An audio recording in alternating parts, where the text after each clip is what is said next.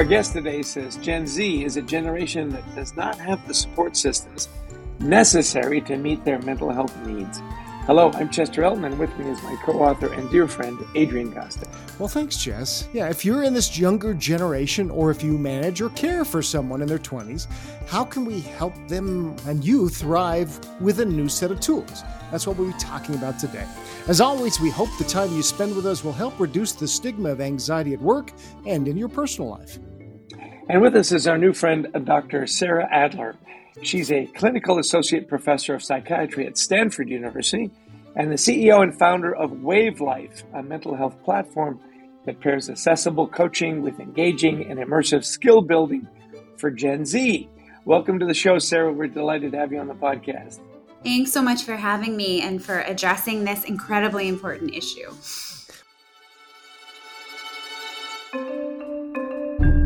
Well, it is, and we're so grateful for all that you are doing. Start by just talking a little bit about Gen Z's current state of mental well-being and how maybe us as employers can directly support, especially those entry-level employees, those younger people who are coming into our workplaces. Yeah, I think that the first thing for us to understand as employers of Gen Z is that this is really a generation that is unlike any other generation. And if we think about it, this is the first generation that has been growing up on digital. So these are digital natives, and they communicate very, very differently. They communicate primarily on their phones using text-based communication, which really changes how we sort of understand and how we actually interact. And I think just coming from a basic place of understanding that communication is going to be different and it's something that we need to really tackle head on is one of the most paramount important things. Talk a little bit more about the mental well-being too. Like I said, communication is important. What about where are we at right now? Because when we talk to younger people, they tell us, look, we talk about our mental health every time we talk with each other. But with you oldies, we never talk about it. So where are they at right now? Because I get asked this question all the time. Is this generation more anxious than other generations, or do they just talk about it more? I think it's both, really. I think once you actually give and you provide the language or the taxonomy to be able to name and label things, you're going to increase the amount you're talking about it without a doubt. You're also going to create awareness. So when I think about mental health, I think about it on a continuum rather than sort of in categories. So our generations, older generations, tend to think about mental health as either you have it or you don't, whereas the Gen Z is actually spectacularly uniquely set up to understand mental health the way I think we should be thinking about it, which is something that's more on the continuum, or kind of you're riding the waves in life. Sometimes you're up, sometimes down. Now, I lovingly call this generation the misery generation because I do actually fundamentally think both the combination of their unique circumstances and their experience of being in what's kind of a messed up world is valid and true, but also the coping skills, the parenting styles of my generation, as well as really the socio-political factors that are sort of contributing to what our world looks like. Climate change, diversity, equity, inclusion, mass genocides, all of these other things that are really truly happening in the world. Gen Z has access to them in a much different way, in a much realer way, in a much more saturated way. So sometimes I like to think about this as, we were all around for 9/11, which was a great tragedy. Psychologists really told us, stay away from digital, right? Stay away from the repeated visuals of the towers falling. Stay away from the media. Take breaks. This is a generation that is saturated and overwhelmed with all of these tragedies and traumas that are happening, and they are incapable of staying away because this is their main lifeline of communication with their peers and their main way to get community. So that is a huge factor in what I believe is kind of setting up this generation to really have mental health problems, issues, without a lot of coping strategies to tolerate them. So as you talk about these coping strategies, you've set up this coaching platform. Help us understand your approach to that mental and emotional coaching that you set up at Wave, and how it's set up to really meet people where they are. Yeah, so at Wave, we really wanted to take a different approach from what's out there. We have a ton of apps, great apps that are out there. When I started Wave, my father said to me, there are 20,000 mental health apps in the App Store. What are you going to do differently? And I said, well, let me tell you what I'm going to do different. What we're trying to do is actually meet the digital natives where they are, with an entry point and a sort of a doorway on their phone, which is really what they're used to. Find a Gen Z who loves picking up the actual telephone, and you will shock me. So we need this sort of digital entry point for them. But what we really also wanted is scientifically validated, scientifically backed interventions that I developed actually about 8-9 years ago at Stanford that have been tested and peer reviewed. And we know that they will work to decrease depression, stress, and anxiety. And we wanted to deliver that in really a two-form format. One, in a self-guided way for digital natives to be able to kind of access the app and do what they need, and also to have real live human beings who can deliver the intervention and support them at the same time. Because fundamentally, we do believe that an app isn't enough. We still do need that interpersonal human connection at different points in our lives to make sure that we're really getting effective outcomes. It's powerful work that you're doing, and we appreciate that, for all the young people that we have in our networks. So I want to think about this from the perspective of the employee, because a lot of times we'll work with organizations and they'll say, those young people, they just don't get it the way we work around here. Let's look at it from their perspective. The young person coming into the workplace, give us some steps or some tips that they can use to take better care of themselves. Maybe they're not ready for this stressful, often difficult working world that they're going to find themselves in. So how do they adapt? How do they thrive? And firstly, I want to say the employees are right. These employees who are coming in, they don't have the tools, they don't have the skills, they don't have the same communication expectations or respect for hierarchy or corporate culture that have sort of been indoctrinated in millennials and Gen X and boomers. And so there is this sort of real culture clash. I sort of jokingly call it the men are from Mars, women are from Venus clash that we see between generations, where you have these boomer, Gen Xer, millennial managers who have a very different experience expecting Gen Z to come in and adapt. And the reality is, I think that's where and they can't, because not only do they not have, they're not speaking the same language. So not only do they not have the skills to really be able to get there, but the expectations are misaligned. So really, when we talk to employers and we are talking to our customers, we really encourage them highly to understand it from that perspective, that this is not just Gen Z being lazy or entitled or weak or not resilient or whatever the trope is about Gen Z, but really this is a difference in language and communication, kind of coming back full circle.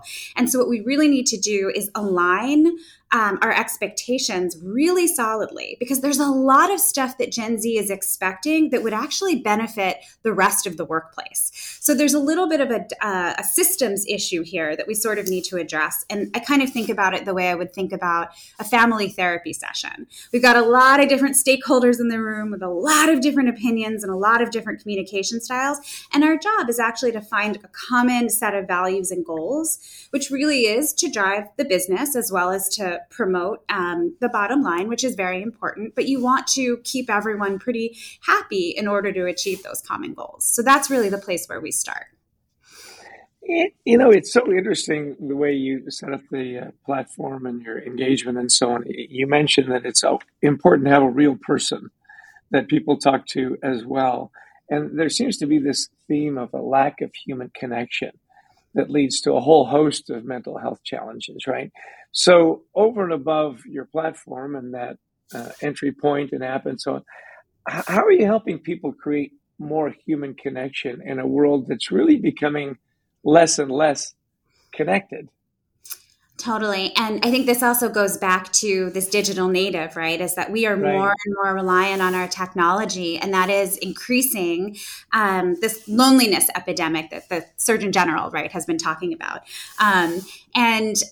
We actually have a lot of research on loneliness. Loneliness can be, lack of connection can be as detrimental to your physical health as heart disease. And we know this is a really big deal. So at Wave, we actually segment our intervention, so to speak, into 6 different domains. And one of those domains that we focus on is connectedness.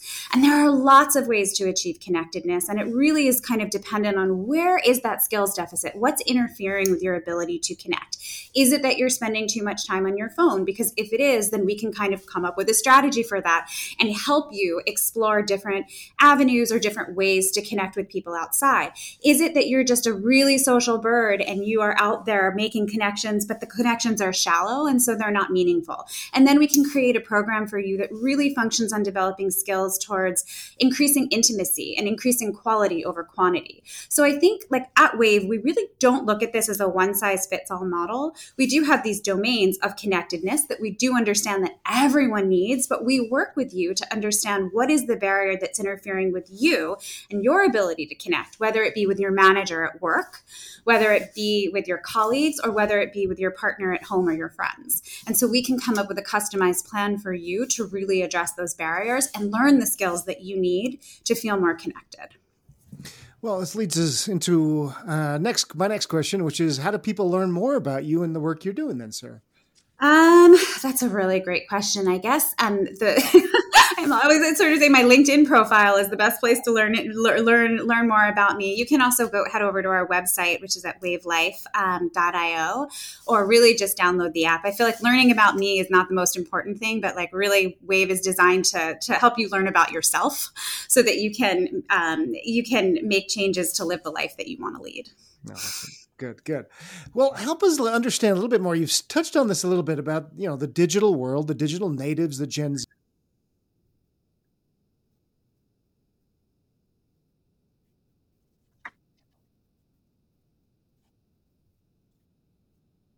Explore that a little bit with us. Yeah, so it's interesting because really there is this double-edged sword in all of the research with social media. We've recently seen all of these lawsuits that are coming out against Meta, against Instagram, saying that they've designed these algorithms to be addictive, and that it's true. I mean, without a doubt, they do function on the brain and neurochemically on the brain to make you want more. Anyone who's been on TikTok or Instagram or even LinkedIn, right, can sort of acknowledge that in an anecdotal way.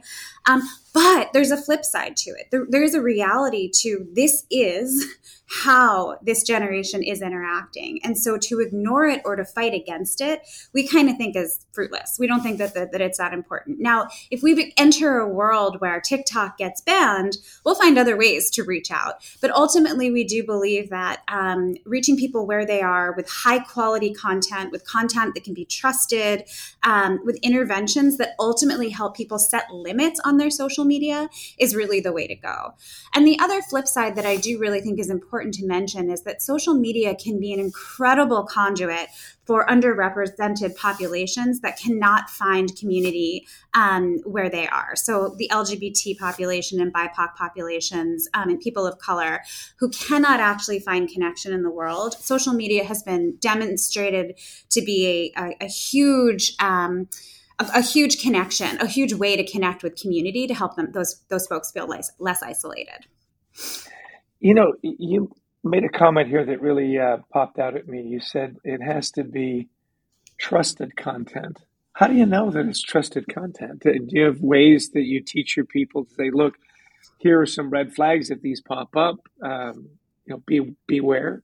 Yeah. And it's hard. I've done a couple of pieces of social media that do sort of say, hey, look out for these red flags. But the reality is it's really hard. And I think that, you can slap Stanford professor on things and someone thinks that it's trusted content. But the reality is that I can say something inaccurate as easily as the next person. So I do think that folks really need to be careful. And then someone with a shared experience that I may not have might actually give information that really resonates with someone, even if it's not scientifically validated. So I think the danger is more about really understanding, how does social media make you feel? Does it make you feel like you're moving in the direction towards living the life that you want?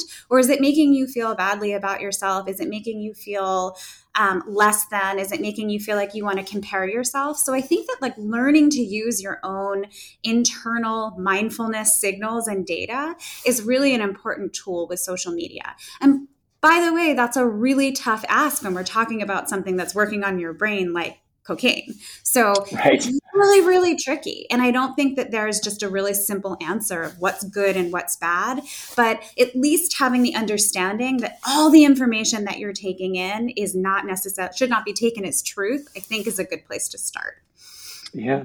So how do you manage all this? We're always interested in self-care. So you're knee deep in this or neck deep in this every day. What are some of your self-care practices that work for you? Walk us through how you continue to thrive and keep your energy high. And it's a good, I know it's 8:00 in the morning and my energy is high. Say caffeine, but that's only one part of it. I think I actually am pretty, I've learned in my 40s that self-care, it's really the oxygen mask metaphor, right? Is that it is so fundamentally, paramountly important that I put my own oxygen mask on first before I can take care of anyone else. And so for me, that's pretty simple. I actually have ADHD. My whole family has ADHD. So for me, the recipe is very easy. It's about diet. It's about exercise 4 to 5 days a week, like regardless of how I feel. And it's also about taking the time to stop my day at 3:45 so that I can go pick up my son and have a half an hour conversation with him on the drive home. And then we both can do work together afterwards. So it's about really monitoring what I'm doing. It's about getting those sort of basics, diet, exercise, sleep. Sleep is a huge one for me, and really prioritizing that above all. I think I do pretty well with self-care, and a lot of that has been about allowing myself the grace and sort of the self-compassion to be able to take breaks and view them as restorative and not selfish. What a great thought. Yeah. Not selfish, but restorative. I love that. Hey, this has been such a great conversation. Time's flown by, Sarah. So you think about our podcast title, Anxiety at Work. If you had something as an expert in psychiatry and in mental health to tell, especially Gen Z, beginning the workplace or somebody caring for somebody in Gen Z, what would you say would be a sort of summary of our conversation today? Yeah, I think that really making an assessment of goodness of fit, understanding what are your values, and is this workplace, if you have the luxury to do this, which we don't all do, but is this workplace aligned with my values? And if not, what are the trade-offs that I'm making to be here? Is it that I'm taking a higher salary with something that actually I don't like that much? But understanding those values, understanding what your own values are, and understanding the trade-offs in the workplace, I think as a mindfulness exercise can allow us to give ourselves the compassion to feel less anxious. So of course I can go through all the things to say, take a deep breath when your boss talks to you and gets your heart racing. We all kind of know that stuff, but really understanding from a systemic level of how am I going to show up in this system? What is the system doing what is it going to elicit? Is it going to be, I sort of say, evaluate your job prospects the same way you would evaluate your dating prospects and really look at it, if you can, from a two-sided coin, that there will be trade-offs. No relationship is going to be perfect. And no job is going to be perfect, but what are the things that you are actively choosing to do? And I think that creating agency and mastery around your own choices, understanding those trade-offs can go a long way to reducing anxiety and not feeling trapped. Great advice. Our guest today has been Dr. Sarah Adler, Clinical Associate Professor of Psychiatry at Stanford University. Look her up on LinkedIn and search for Wave Life for all kinds of great mental health tips and tools. And Sarah, thank you so much for your wisdom, for your enthusiasm, and all the great information you've brought to our listeners today. Thank you so much. Thanks, Sarah. Thank you. Well, just really another fascinating guest, Sarah Adler from Stanford, a psychiatric professor there, and who says, look, this generation is different than any generation before. We've never had digital natives joining the workplace, and they're going to come at things from a little different perspective, right? Yeah, I thought it was interesting. She said, I lovingly call this generation the misery generation. Yeah. Every generation has misery, whether it's wars and upheavals and so on. And they've just got more access to all the mess and they can't stay away. That's the way they process everything. It's with them 24/7. She said, I I really tuned into her answer to your question. Are they more anxious or do they just talk about it more? Yeah. And she said both. Yeah. They are more anxious and they do talk about it more. So that was an interesting takeaway for me. Well, just her, connection to 9/11, which, our generation all, of course, went through. And that's that we were told, look, stop watching this, get away from it, go on a bike ride, and we all knew that we had to do that. And yet this generation can't. And that we have to understand that trauma is happening all around us and they're coming into the workplace. So there's going to be some clashes. And that's what she's talking about here. We have very different experiences. They're not going to start doing things our way, but also we need to change, but also they need to meet in the middle here and realize that we have some differences in how we communicate. We all have to have the same goal to make this workplace, for instance, a better place. It's like a family counseling session. I love that. Yeah, a comment that said, show me a Gen Z that actually will make a phone call and I'll be shocked, even though we still call them phones.